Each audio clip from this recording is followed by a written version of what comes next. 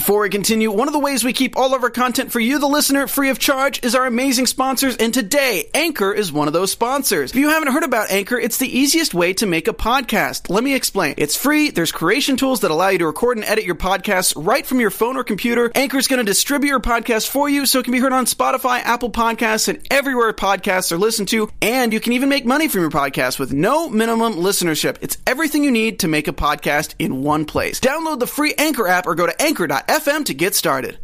What's up, magician fans? Today we're talking about episode 3, Divine Elimination, and we have a very special guest. Stay tuned.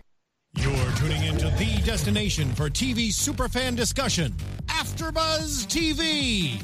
And now, let the buzz begin. What is this choice? It was our guest's choice, which you can ask about in a second. What's up, fans of The Magicians? Today we're talking about episode 3, Divine Elimination, which is a very amusing title once we actually get to what that is. My name is Carrie Lane. You can find me online at Carrie Dean Lane. I'm joined by my awesome co-host. Hi, I'm Adrienne Snow. You can follow me on Twitter and Instagram at Miss Adrienne Snow, and that's MSADRINSNOW. And we have a very special guest with us via Skype today. We have none other than the awesome Penny, Arjun Gupta. What's going on, guys? Hey. Woo! Welcome. So let's dive into this music choice, huh? Yeah. Adrian was a little surprised by you. So why this song? It's just a song that I actually was blasting this morning as I went to go work out, and it felt appropriate because the lyrics are "Where are you now?" which felt like a very appropriate moment based on this episode. That's fair. That's Absolutely. True. So troo.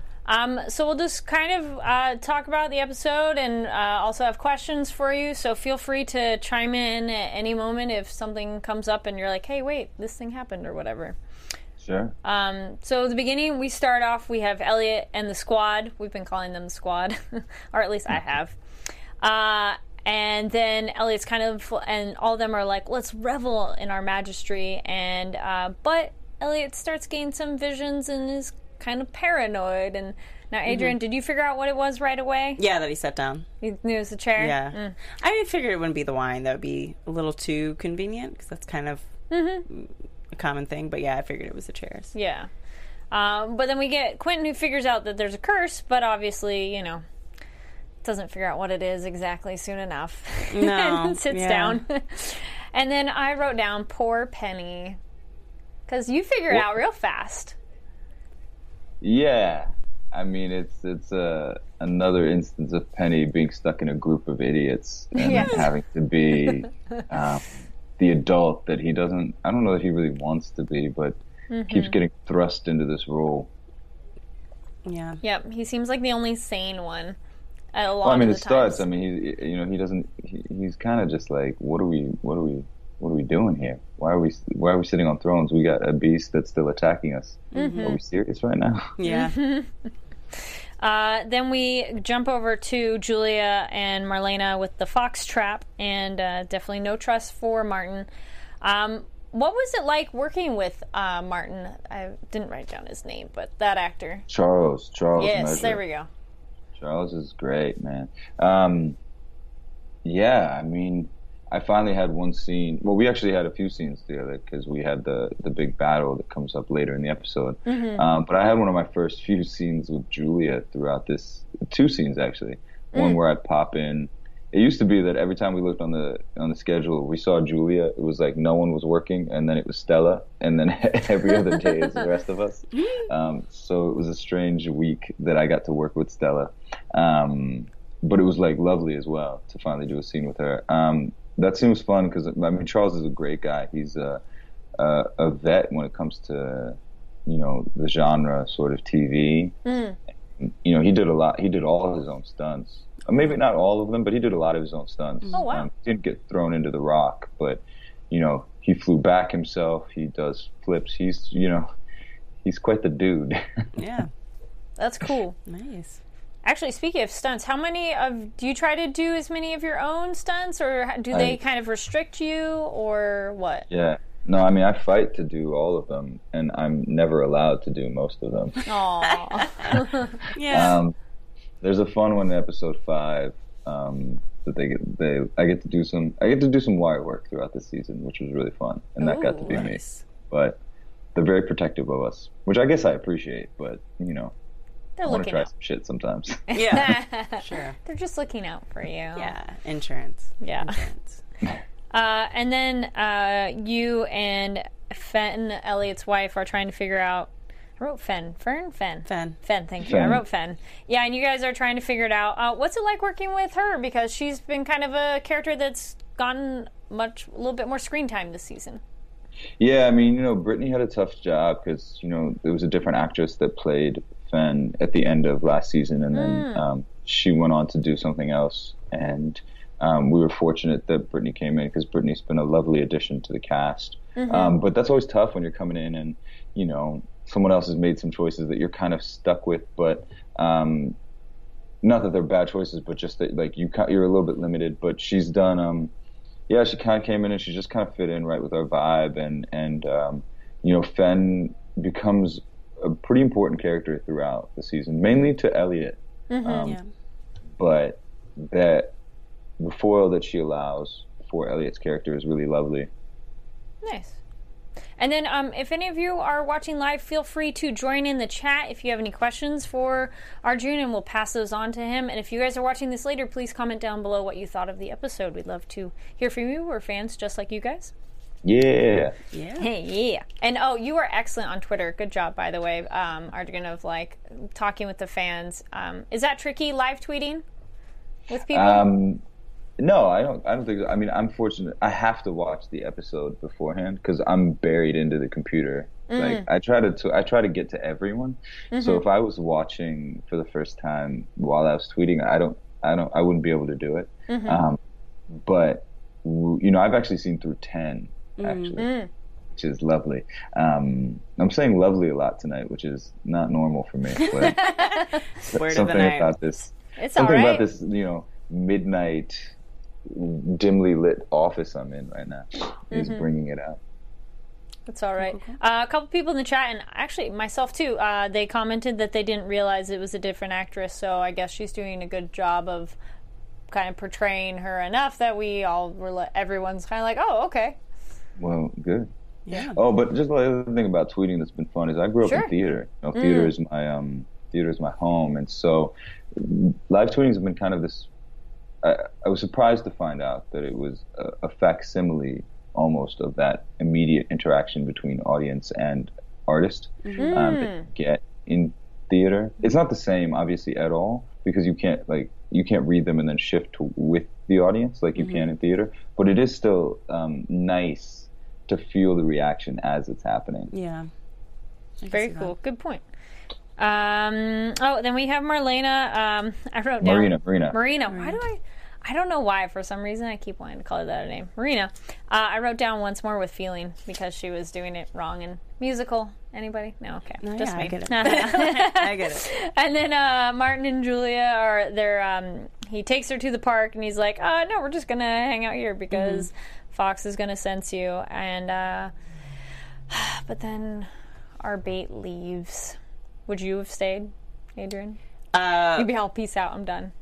No, I wouldn't have even done the spell. I wouldn't have been about that life. Because, sorry, he slaughtered a bunch of people and then raped Julia. I'm not gonna tangle with that man. But no.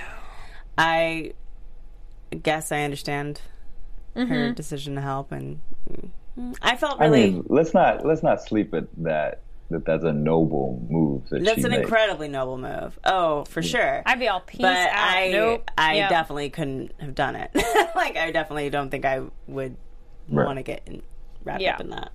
And then we have the quick little bit. We have Margot and Quentin and the Keiko Demon. And I was like, what a waste when they're all fighting each other. I was like, oh, that's so short. You get one shot. And then Penny comes in and tries to stop them, but not. I'm pretty successfully at stuff. I get to shoot somebody in the ass, which was definitely one of my favorite moments in the entire season. Yes. Yeah. How was shooting that overall? Like, what was that? It was really technical, obviously, because I'm not shooting anyone in the ass. Exactly. But it was I mean, it was still really fun. You know, we had these crazy, I mean, Ellie Smolkin, who's our DP, had to do some, you know, we do a lot of stuff that's practical. So the only part of that was VFX was the smoke above us, you know, which obviously was a big part, but a lot of the light stuff that was happening like practically, in Ellie and his camera department and the electric department and those rigging guys, they did a great job coming up with, you know, creative ideas of how that like flash of light could happen. And then, you know, me and Jason got to throw ourselves back. And, you know, sadly there was some improv stuff that me and Jason did after he makes his stupid line of, no, as Quentin, not as like what the line's actually stupid, but the stupid line of, you could have shot her in the carotid. It's right there. We had some fun improv. So we had a really good time. I mean, it's hard not to have fun with a scene like that, to be honest. Now I'm blanking on the moment right now, but someone in the chat room asked, why didn't Penny get a demon? I did get a Keiko demon. Okay. I released my Keiko demon. Yeah, he does do it. So chat room guys, come on, he used it too.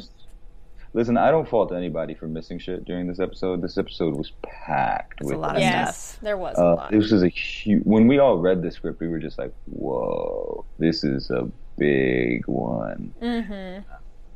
Because obviously, if you've seen the episode, you know where it ends. Oh yeah. So yeah, it was kind of. I thought it was a really risky choice, to be honest. I thought it was a really risky choice to have this big, like, you know, first act to be all about this throne thing.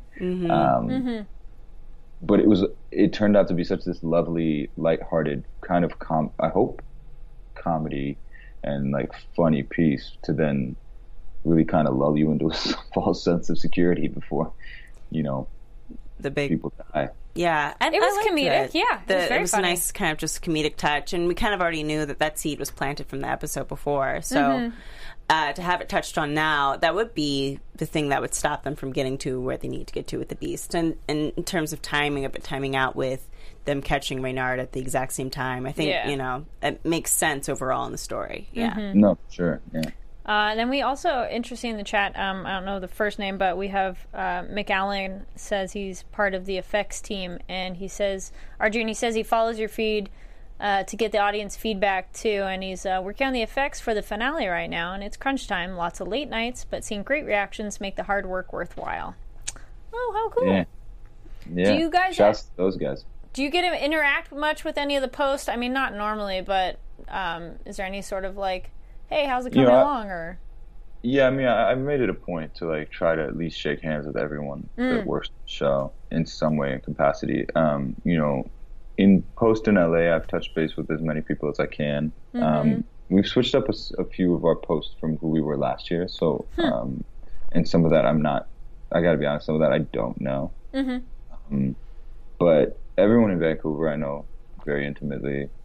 And most of the people in LA I've at least tried to say hello with, because to me we're all in this shit together. You know, it takes a huge village to make this. So, yeah, it's really important to me to meet everybody. That's very cool. Then we have Julia Martin, and you know why? Or how they're going to get Renard is, why don't you follow the bait home? Oh, that was just so creepy. And he's like, I knew. But then Renard is there, which I like how Marina, I was going to say it wrong again.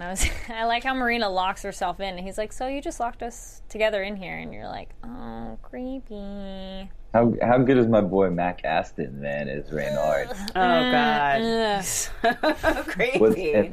And what's crazy about that is Mackenzie Aston is quite literally the sweetest, nicest human being you will ever meet. Yeah. I mean, absolutely, hands down, a gem of a human being.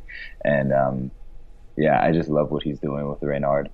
It's like, knowing him and who he really is and watching this happen is even more fun for me. It makes sense, though, because when you first meet his character, I'm like, oh, I really like him, and I really want to trust him, and, like, he's good, but then, you know, shit happens. That's Richard. Yeah, when you first met his character, thank you, back in season 1. And so I think that's a good testament of his acting, that, like, just what he's done and how he carries himself, and the character, and the writing itself, because then you're just like, oh, he's creepy. You can just see him, and you're like, oh, skin crawl, run away. Yeah, I think it's kind of nice, because I think if they had picked an actor who's kind of known for being a creep, then that's kind of overrides everything else. Am I wrong? Am I crazy for thinking that? Yeah. But when you pick somebody who is kind of like in real life a nice guy and is probably played majority of the time nice guys in his life, having them do that flip and that switch, I don't know. It's still like just as like cringeworthy, but it doesn't make you immediately completely write them off. I feel like maybe I could be wrong. No, I think it's good. That is something unfortunate sometimes when an actor has played a bad character before, or if they constantly play like the bad guy or bad girl, then when you see them again, you're just kind of like, well, they're probably going to be the bad guy. Yeah, and it's like, no, this guy didn't expect that. It's a nice twist, and then watching him like play with her finger before he eats it. It just, but a great choice. I hope that was like his own personal choice because it was perfect. Yeah. And then Arjun, we have a question from the chat. They'd like to. James says he'd like to know how it's different for you to play Penny now as opposed to last season. And he said it seems like your Penny's in a different place emotionally and personally from last season. Yeah, I mean, I think I'll start with that latter part. Yes, Penny is, and that was important to me. When it was really important to me to honor the trauma of losing your hands, and then also the trauma of that. You know, his tough guy veneer gets pierced pretty sharply by that. You know, and I think that it was important for me to show just how terrifying the Beast is. You know, I think that. The Beast is still the through line through these first 3 episodes of what's driving these characters. I mean, obviously Penny also was trying to get his hands fixed, but in order to save his life from the Beast, because, you know, this is a life or death situation. So you are starting to see, hopefully, Penny being in different lights and, you know, Penny being reliant on people. And you're basically seeing Penny in a more vulnerable space than he's ever been. And he's not comfortable with it, and I don't think he knows how to handle it. And so... it's coming out in, you know, a Jackson Pollock sort of way. You know what I mean? At least that was what I was aiming for with my crafting of it through the first 3 episodes. You see more of Penny start to settle back in, but yes, he's a changed person. You know, he has to be based on what happens. But for me personally, you know, coming into the second season entirely has just been really fun and liberating. I think, you know, through the first season, you know, all of us were experienced, but none of us had been series regulars like this on a TV show. And I think that, you know, the show itself was a first season show. Like your second season, you're not rookies anymore. Yeah. And, you know, even just the little stuff of knowing Vancouver, knowing your routine in Vancouver, knowing the people, because we were blessed to have most of our crew come back. All that stuff kind of came back and it just like felt more seamless. We all felt a little bit more, just could play a little bit more. And then we as an ensemble, we all knew each other another year better. So our chemistry was even deeper. So it was a lot of fun. Very cool. Actually, kind of backing off that, Helena in the chat asked, she said, I'd imagine the hand tutting's hard enough. Was it extra difficult to do the uncontrollable version? You know, actually no, because we just choreographed that even more specifically. That was still just as choreographed. The first, actually, and 4th episode as well. It's a beautiful opportunity for me to get to play with some like physical acting. You get to see a lot of that in the 3rd, you know, with the crossbow and all of the stuff that happens. And in the next episode, you're going to see a lot more actually. And so that's just been like a really fun opportunity for me to kind of like practice that and show what I can do from that standpoint. So no, the tutting is pretty difficult to begin with, and having it being uncontrolled is, yes, there are more elements and, you know, there's more to practice, but it's still just as choreographed. And, you know, again, I'm going to take the opportunity to shout to Paul Becker and Kevin Lee, our amazing choreographers and teachers that are with us step by step. Very cool. Yeah, no, the tutting, we've all commented on how this season has had even more of it, so it's been awesome to watch. Well, it was also cool that they took, you know, and this goes to show the just the breadth of talent that is on the show when our designers, go back and they're like, how can we add to the show? And so Paul and Kevin, like, okay, we're in Fillory now. So, the tutting it should feel different now that we're in Fillory, because now we're at the home of magic. So is tutting going to be different? And so you're seeing more extravagant, you're seeing more, what's the word where it's more pieces to the thing? There's like, it's just more articulate. No. Elaborate? Thank you. Elaborate. Thank you. More elaborate, and more magical, hopefully, tutting. Yeah. Is it easier now after doing the first season, the tutting? Has it come in more naturally? For you and the rest of the cast? Mm-hmm. I'm sorry? I said for you and the rest of the cast. Well, I won't speak for the rest of the cast. Everyone has a different relationship with tutting. If you have the pleasure to talk to Summer, she'll have a very different reaction than I do. Penny doesn't tut a lot, to be honest. He never really has, but they've been really good. I played violin since I was 3, and so Kevin and Paul have been really good to choreograph according to my strengths. And as they've learned, okay, he does this better, so let's choreograph within this in mind. So it naturally does get easier because they're making it easier for us. Nice. Well, that's very cool. It's a great idea on their part. And then we get to probably one of the funniest, crazy scenes in the episode. Well, a crazy bit in the episode is when Penny and Fen versus the squad with the different shots of the potassium chloride and the adrenaline. And I just loved your kind of super high energy, okay, this is the plan and this is what we're going to do. That was just, how fun was that scene to do of trying to get that done? It was the best. So fun. And John Scott, who directed this episode, did he created such a beautiful environment that day. And actually every day. He had a really tough episode. John Scott had a tough episode, and he came in and he was wonderful. But this day was just the way they filmed it, the way they blocked it, we got to get a really organic flow into it. He had a really specific plan for what he wanted, so we just got to play, and that scene is so fun, and it's really fun to watch too.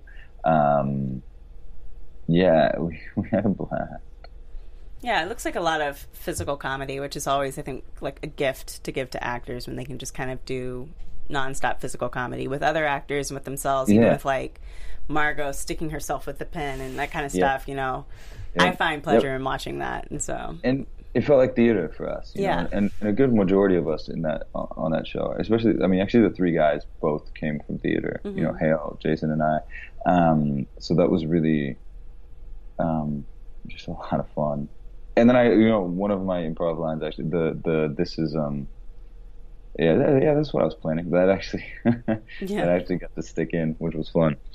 Nice. Yeah, that was so fun of everyone just trying to stab each other and wait, we need to get the adrenaline, or if we're going to get that in time, but everyone is okay. And then Alice let her Keiko demon go because she didn't want to keep it and felt it moving. And you're like, another one wasted. Yep. Man, that was frustrating. Were you frustrated at all finding out all these like No, I wasn't. No? The moment from episode 2 when he said, you only get one try, I was like, well, that's not going to go well. And then when they all ended up getting possessed, I was like, oh yeah, that's probably going to be the first thing that goes. Gotcha. So I wasn't surprised. But going off of my prediction from last week, I kind of already anticipated that things were going to go awry. So yeah. And then we have we kind of talked about it a little bit, but we have the meat of the scene, pun intended, with Renard and Marina. I like how she gave him attitude. Yeah, it's like, no, at least she kind of held out to the end as much as she could. But the cat, I knew it. I was like, he's gonna kill the cat. So sort of. I was sitting next to my black cat with her blue collar. I was watching that and I was like, oh man, last year it was the rabbit. This year it's the cat. Can I get a year? And cancer puppy. Can I get a year without a dead animal? Cat was and this was even more visceral, nasty. Yeah, that was, I'm sure the VFX people added to it, but that cat, the Inside Out cat, was a prop. Yeah. Ugh, yeah. That was not VFX. That was a. I know. It was Pat so O'Brien. If you're watching this and your amazing team, shouts. Oh my god! And then when it's sitting in her lap and you could hear it meowing and you can see it breathing still. Oh, and the heartbeat. Oh, yeah. it's so gross. That's very good. Yeah, excellent. I mean, I was actually effects, watching not a this good episode with my mom, and she was not pleased during that part. She was like, I don't want to. Why, Arjun? And I'm sitting there, I'm tweeting. I didn't even know what was going on. I was just like, what? Oh yeah, Mom, you're not gonna like that. Yeah, that whole point, the time with him and Marina, with Reynard and Marina, was just. It's something that the show does really well. It does that gruesomeness without it being kind of Game of Thrones gruesomeness, where it's to the point where you're like, this is just too much. Like it's. I can still watch and be uncomfortable with it, but still, like, I'm not gonna, there isn't, a giant article about it the next day about being like, that was just too much. Like, okay, that's... The cat? Well, I mean, in terms of, like, how Game of Thrones... yes, sorry. The violence gets so extreme. So, not to say that it's good, but I do appreciate that there is a kind of, like, understanding of people's limits when it comes to television violence. Well, to a certain extent. I'd also say any pet owner is also just cringing there, too. Oh, yeah, man. This is no fun. But then we have, that's when Martin... Oh, sorry? If you're going to talk about, though, I mean, I think that's what the truth is and what they're trying to do. And hopefully we succeed at it, is that, that there's real darkness out there. And art is... And so... you have these fairly innocent people trying to navigate a world. I mean, these 6 characters are children. Yeah. For all intents and purposes, they are children. And just the way that most, in their 23 to 28-year-olds are still children. And, I'm barely outside of that range. These are innocent people trying to walk in a world that has a ton of darkness. And so, letting Reynard go there is really, it's a big risk. It is a big risk for TV, but I think an important one. Yeah. No, I would agree with that. I mean, it in terms of what he did to Julia and how that plays into her quest to get him now, and how that also plays into, the squad's quest to get the beast, how that ends up coming to a head. And I can't say that I blame Julia for, like, grabbing after you, or I can't. No, it's just like a conflicting thing, because I want her to get her vengeance, but I also want the group to get the beast, and it's like I just wish. I mean, it's a strange thing, because you have vengeance and hopefully righting a wrong, right? That's the emotional feeling behind Julia's quest, and for us, it's survival, which is different.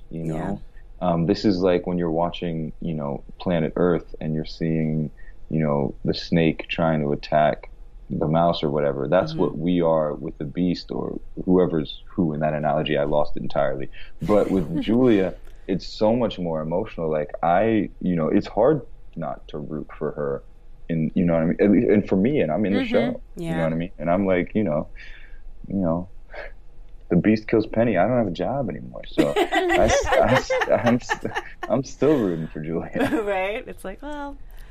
Yeah, which one? Talking about the darkness in the world, have you encountered it much where, when Magicians first came out, a lot of people are just like, oh, it's like Harry Potter but adults, but then people watch it and they go, oh no, this is much darker and deeper.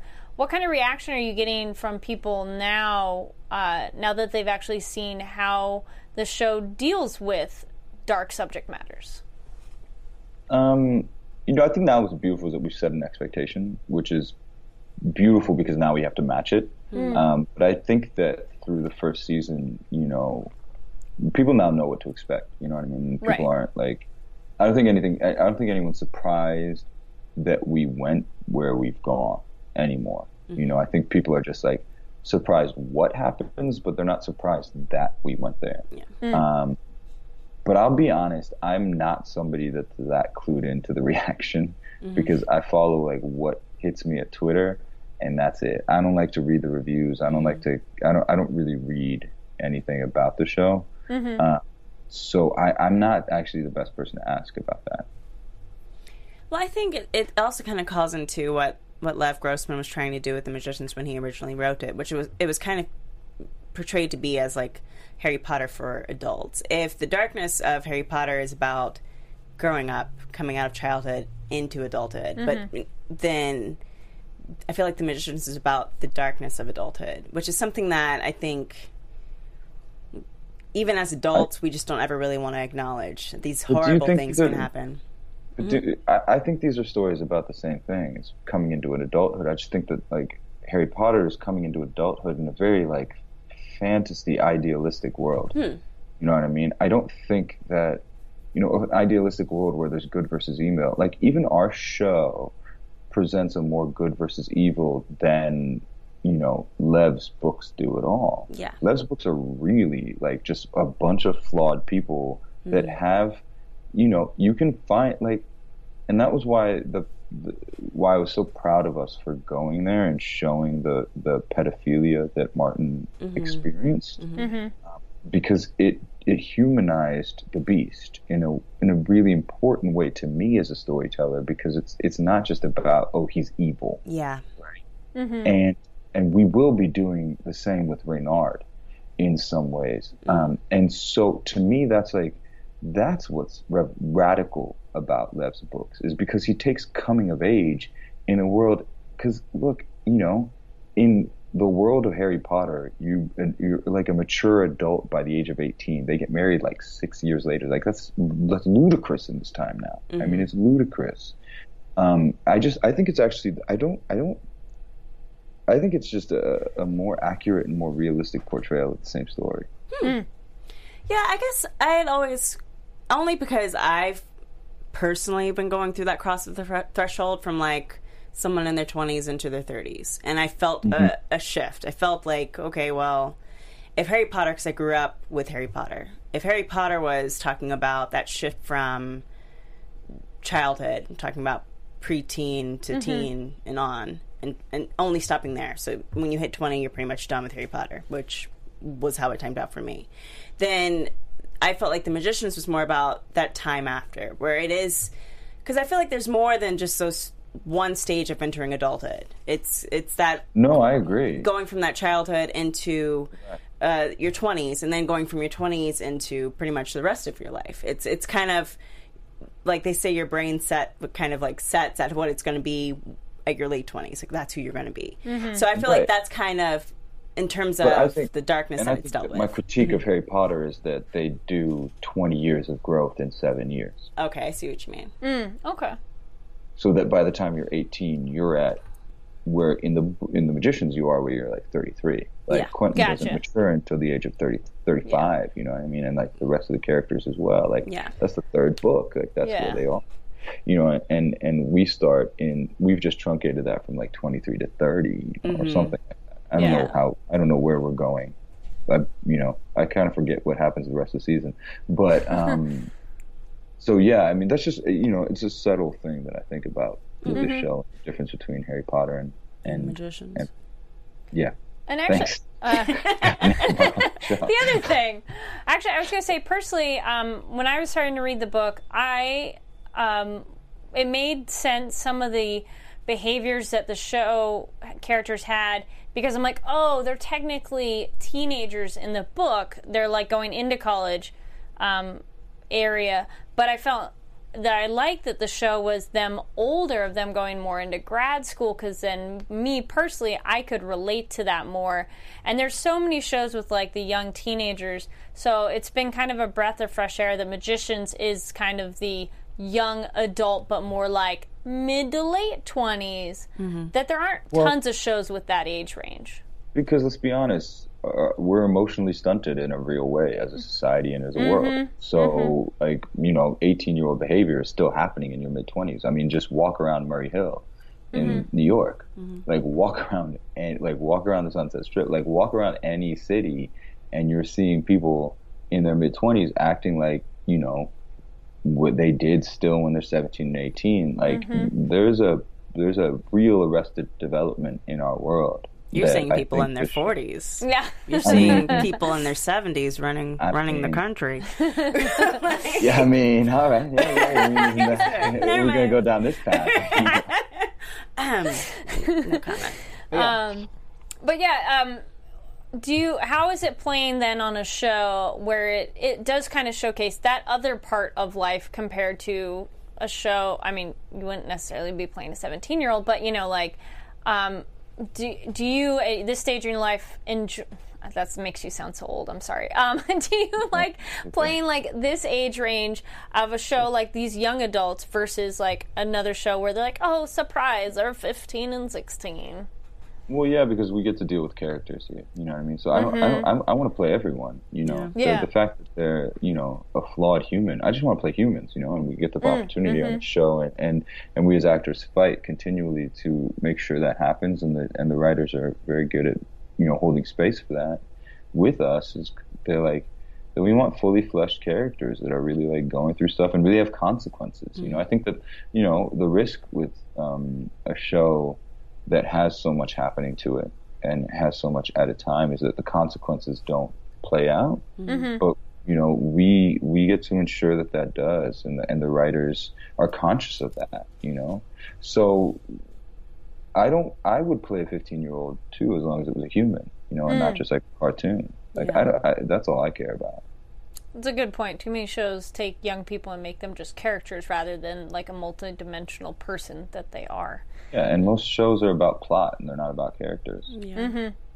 I was going to say, speaking of characters and consequences, we kind of left off where, and you kind of mentioned this earlier, how you come in and you get to interact finally with Stella for the first time and grab Julia, and but then bring the beast to the fight, but Alice misses.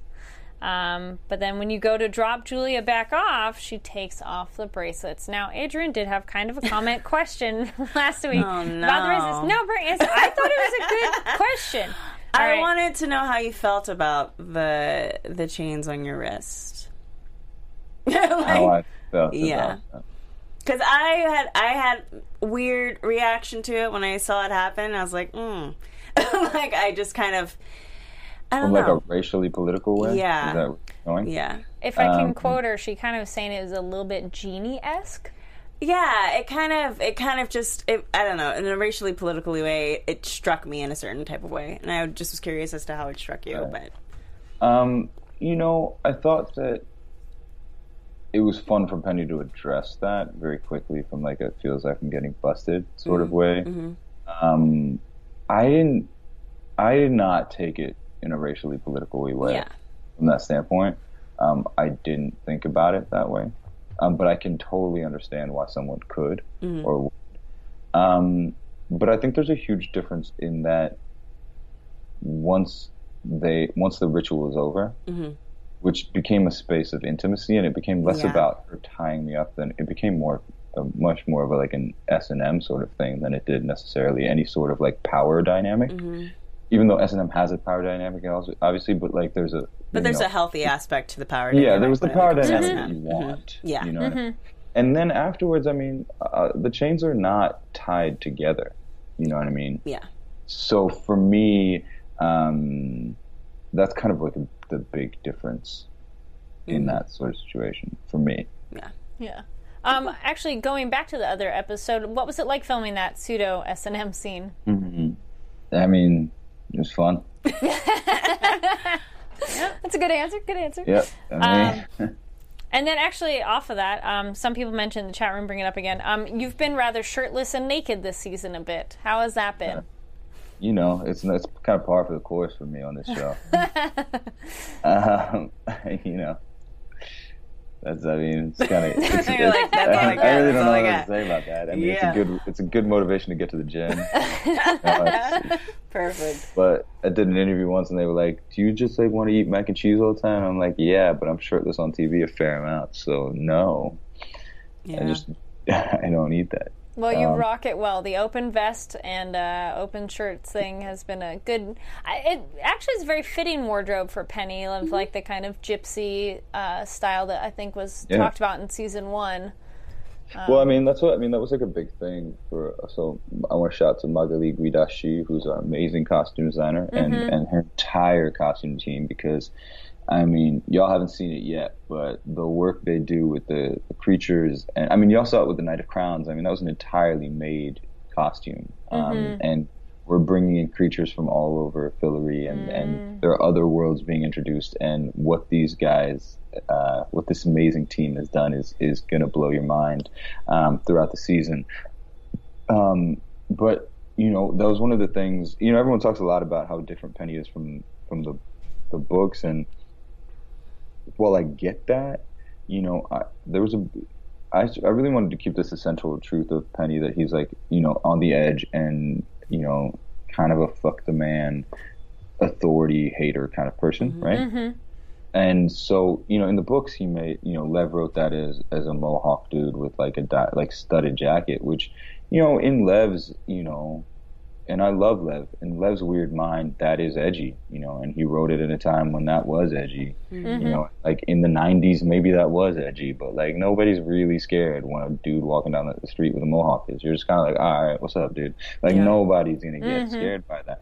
And so what is edgy at the moment? And it's that thing that you can't predict. Like androgyny is edgy. You know, like gypsy kind of feel of like, what is this person going to do? And so that was an important thing that Magali, you know, brought, and then me and her just kind of like built upon that. Is it comfy wardrobe? Yeah. Oh man. Well, that's always good.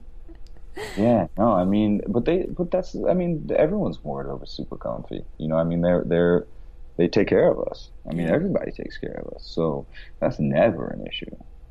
That's always good to hear. So many actors have such interesting outfits at times that you're like, how comfortable is that to wear all day long? Yeah, but if any actor is complaining about that shit, you can send them my way, because I'll be like, come on, man. You're working, and there's a warm-up coat for you while nobody's bringing a crew a coat, so you can take that shit away from my table. That's true. I was connected in a different kind of way, but doing something you don't really want to do. We have Elliot and Margot getting ready to go get their special juice for Ember for their re-up, but obviously it's not there, and that sucks. And Alice and Quentin go on and they have their emotional chat, which I was going to say Joelle would have wanted to jump in on that so much, of their little bonding, and he's like, what's it like for Penny and for you, the actor, to see this relationship for Quentin and Alice going within the show and then watching the show? Well, you know, so I mean, that relationship's really, you know, important. I mean, it's the spine of Quentin's story. You know, it's the spine of both of their stories. You know, they're so intertwined. You know, does Penny give a fuck? No. Yeah. You know, I think it's you know, at this moment, you know, the characters and the way they relate to each other and what that's shown, I mean, is really important. And because you see in relationship and in intimacy, you see different sides of people, you know. So Elliot with Margot, you know, see behind the mask. You know, Penny with Katie in the first season, you see behind the mask. Even to an extent, Penny with Quentin, you see behind the masks, but it's like you see behind the masks through their like over peacocking of the mask, you know. And then with Quentin and Alice, that's like probably the truest intimacy that we have on the show at this moment, you know. And so yeah, at this moment, you know, I mean, back in the season, you know, Penny and Katie were, you know, as intimate in some ways, and Elliot had Mike for some time, and but at this moment in the second season, you know, it's Quentin and Alice. Actually, speaking of Penny and Katie, so Penny still holds some feelings for Katie that you can tell us about yet? I mean, at this moment, I don't think Penny's got any feelings for anything. He's just trying to survive, legitimately. Like, there's no time to process, and that's another thing that's going on in this whole season, is that we're constantly in survival mode. So you have people that are not even emotionally mature, having no time to process, which would be a thing they wouldn't even know how to do to begin with. But time would help. You know, naturally, there's some process that happens when there's time. So it makes for good TV. Really, is what it makes for. Because you have people that have no clue what they're doing, completely no clue, and they're just making choices after choices, and they don't tend to be the healthiest.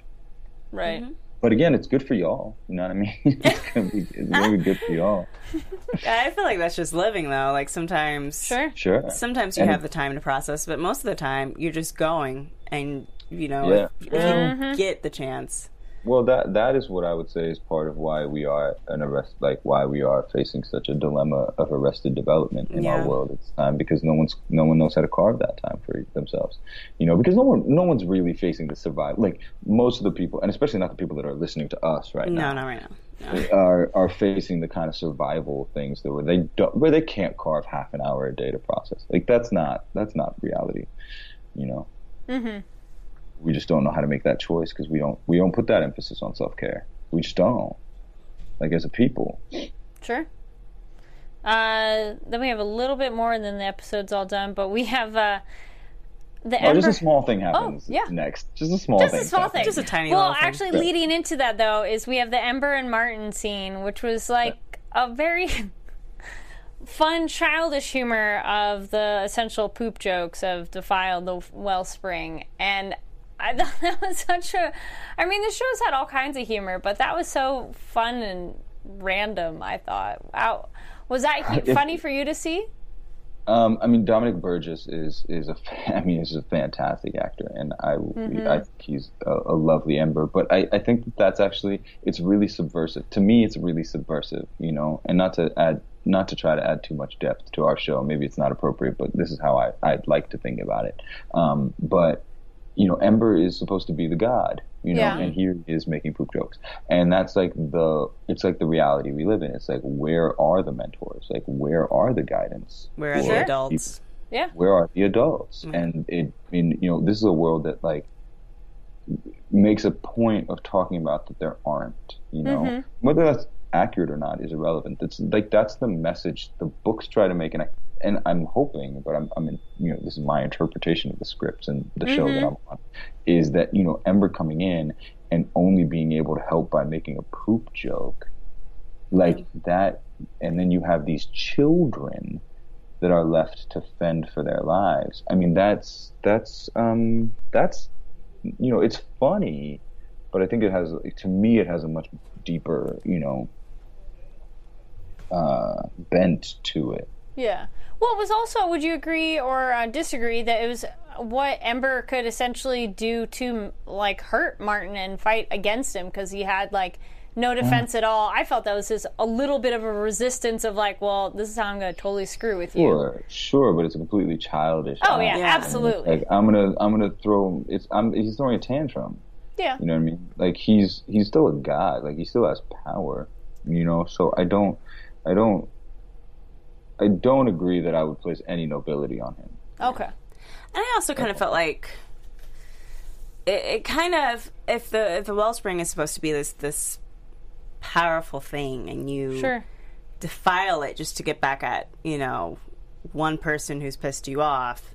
I mean, there's a commentary to that as well, of just kind of like, well, I'm going to destroy everything to get back at this one thing. Mm-hmm. So that was kind of my feeling about it. It was funny mainly because of how the actors played it, but when you really think about it, then it's kind of like, oh, that's really messed up, because he's a god and he's supposed to be bigger than that, and he's actually, like, could potentially destroy all of magic because he decided to make a poop joke. Someone in the chat room, though, asked if can Ember see the future, and then he played it like he set it all up, as if, like, Ember knew outcome of this. Ember does not know the future. Okay, I didn't think so. But I was wondering. Good answer. So then we have the epic, crazy battle, and Quentin getting injured trying to help Alice, and Alice misses the previous shot earlier and is trying to do it again. And they did have a Harry Potter reference, which was kind of fun, speaking of that. And with the Niffin bit, I wrote, holy shit. I was like, what? Wait, what was the Harry Potter reference? They have one line or something like that. Elliot's sitting there and he's like, oh, this is totally Harry versus Voldemort Yes. Book 7. Yeah. So it's just, it was a fun meta moment of like, hey, this other thing. Adrian, what do you think of the Niffin? explosion / how that happened? Sometimes previously on montages just that was bad. Right? They just mess things up because then you go, oh, okay, now I know how this is gonna. So I wasn't surprised that she did niffing out. I was surprised that she was able to have like somewhat of a control over the niffing out and like return and finish like off I the did beast. this on purpose. Though I don't really think she did, but I enjoyed it because I always enjoy any time a woman gets to have like a super empowered moment. But I also felt really bad because that was a major sacrifice, and I guess to that extent, maybe it was done on purpose. Understanding that, she's going to have to sacrifice herself in order to save everyone else. Like, and not even just she's going to die. She's going to become like essentially the worst possible version of Alice to save everyone else. Yeah, the ripping him open too, Martin with the moths coming out was such a cool visual. So tell us a little bit about that fight, Arjun. I'll be honest, I wasn't there. Penny's disappeared and you're getting Julia out of the way, traveling all over the place. He's got glitchy hands, but again, this is one where this is a team effort. John Scott and Ellie had a really brilliant plan on how you shoot something like that because it's really technical.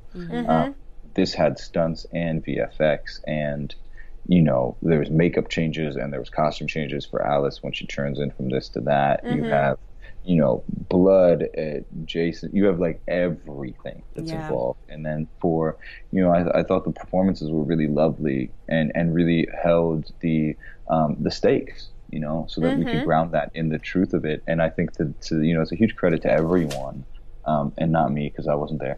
A huge credit to everyone, or some credit to me by not being there.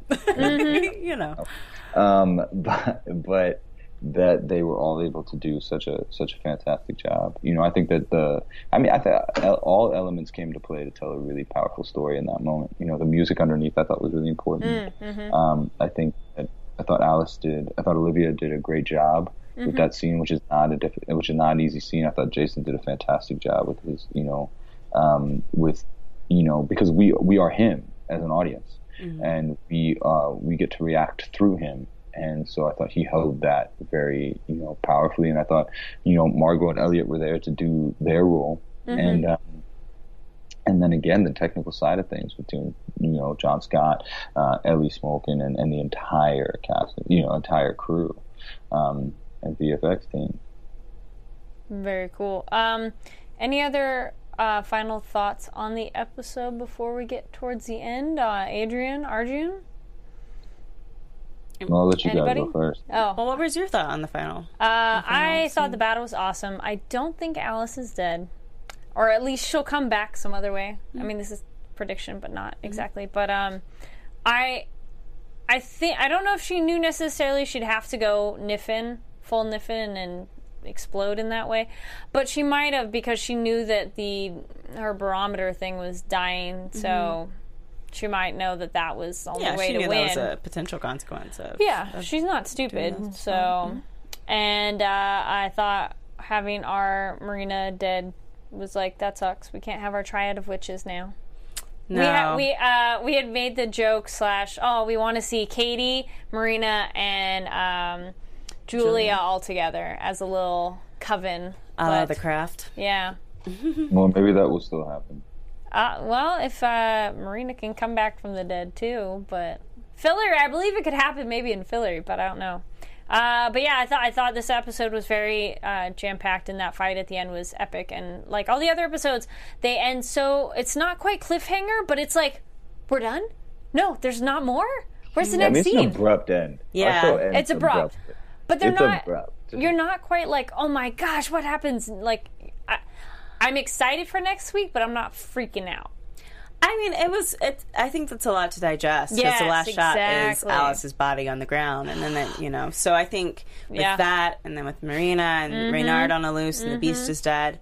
I think not being like, oh, what's going to happen next is okay, because it's just a lot that happened in process 45 minutes. Yeah. Yes. Yeah. So then that leaves you, Arjun. Any other thoughts on this episode, the process of it?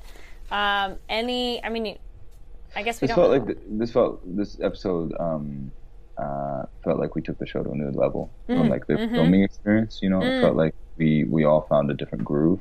The first and second episode we were all like loose and had come back in a way that was beautiful, but like, now we were like, okay, this is a new space with the show. And people have been talking about how strongly they felt about the first and second episode of this season, and I've been very frank with everyone I've talked to. The first and second episode are our weakest episodes, and so this starts. The next episode, 4 and 5 are two of my favorite episodes of the whole season. And there's, it's this is, someone said this is like a mid-season finale. Someone tweeted that today, and in some ways it's like, oh, whoa, this is also like this almost feels like the shedding of the first season and moving into the second season. Yeah. Oh, I like that. It's kind of like, I think on television when a main character dies, that causes a shift in everyone, Uh-oh. Yeah. And so I think that causes a shift, and also a kind of a maturity has to kind of fall into place from that. Sure. So I'm curious to see how Alice's death is going to kind of it's going to push us develop everyone. Yeah.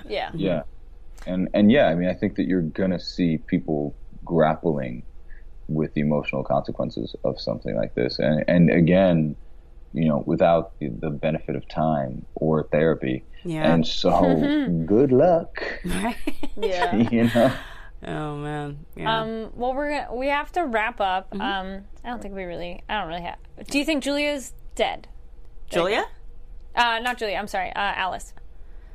Yes. Okay. Well, let's go into predictions. Like 2 predictions then, real fast. Do we have lights now? We're not going. Oh, okay. So we're just going right into predictions. Yeah. I think Alice is dead, but I don't think she's going to stay that way. Yeah. And I also think, now it's going to kind of, I'm curious to see how that's going to affect everyone, but I also kind of want to see, how Julie's going to deal with the death of Marina, and how that's going to drive her to go after Reynard even more so, or what she's going to do now that she doesn't have the beast. So yeah, I think there's a lot of things that are going to unfold from these 2 character deaths. I was going to say, I kind of just echo that of, pretty much of that's what I want to see next. And I don't think Alice is gone forever. No, I don't think so either. I don't know how they'll bring her back, but there'll be something. Yeah. Arjun, thank you so much for joining us. Why don't you let people know? Yes. Where can people follow you online? They can follow me on Twitter and Instagram at Arjun Gupta BK. That's ARJUN GUPTA BK for Brooklyn, not Burger King, idiots. Follow me there, and I'm available. Cool. And if you guys are interested in any of the stuff that Arjun's up to, definitely go check out his Twitter account. He posts lots, and it's awesome. Are you still doing the podcast? I am still doing the podcast. Yeah, we're taking a bit of a breather as we rework what we want to do, kind of like a small little hiatus to come back, get the creative juices fresh again, because we were putting out stupid amount of content. And then my theater company, actually, if anyone's out in LA, we open our show March 4th at the New Collective. I'll have information on my Twitter. Sweet. Cool. Well, thank you so much. It was a pleasure talking to you. Thank you, guys. Yeah. Next time for season 3, you better come in the studio. Okay, for sure. So where can people find you online, Adrian? They can follow me on Twitter and Instagram at Miss Adrian Snow.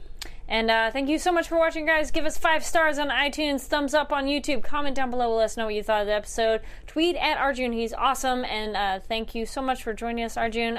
You guys can find me online at Carrie D. Lane, that's KARIDLANE. And make sure to subscribe to AfterBuzz so you can be up to date on all these awesome shows. Again, comment, rate, subscribe. And we will see you next week. Bye.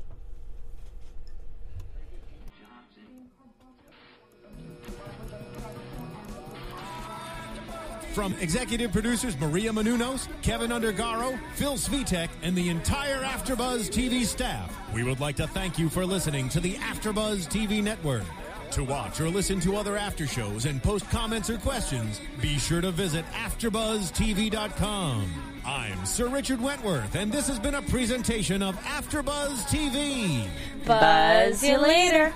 The views expressed herein are those of the hosts only and do not necessarily reflect the views of AfterBuzz TV or its owners or principals.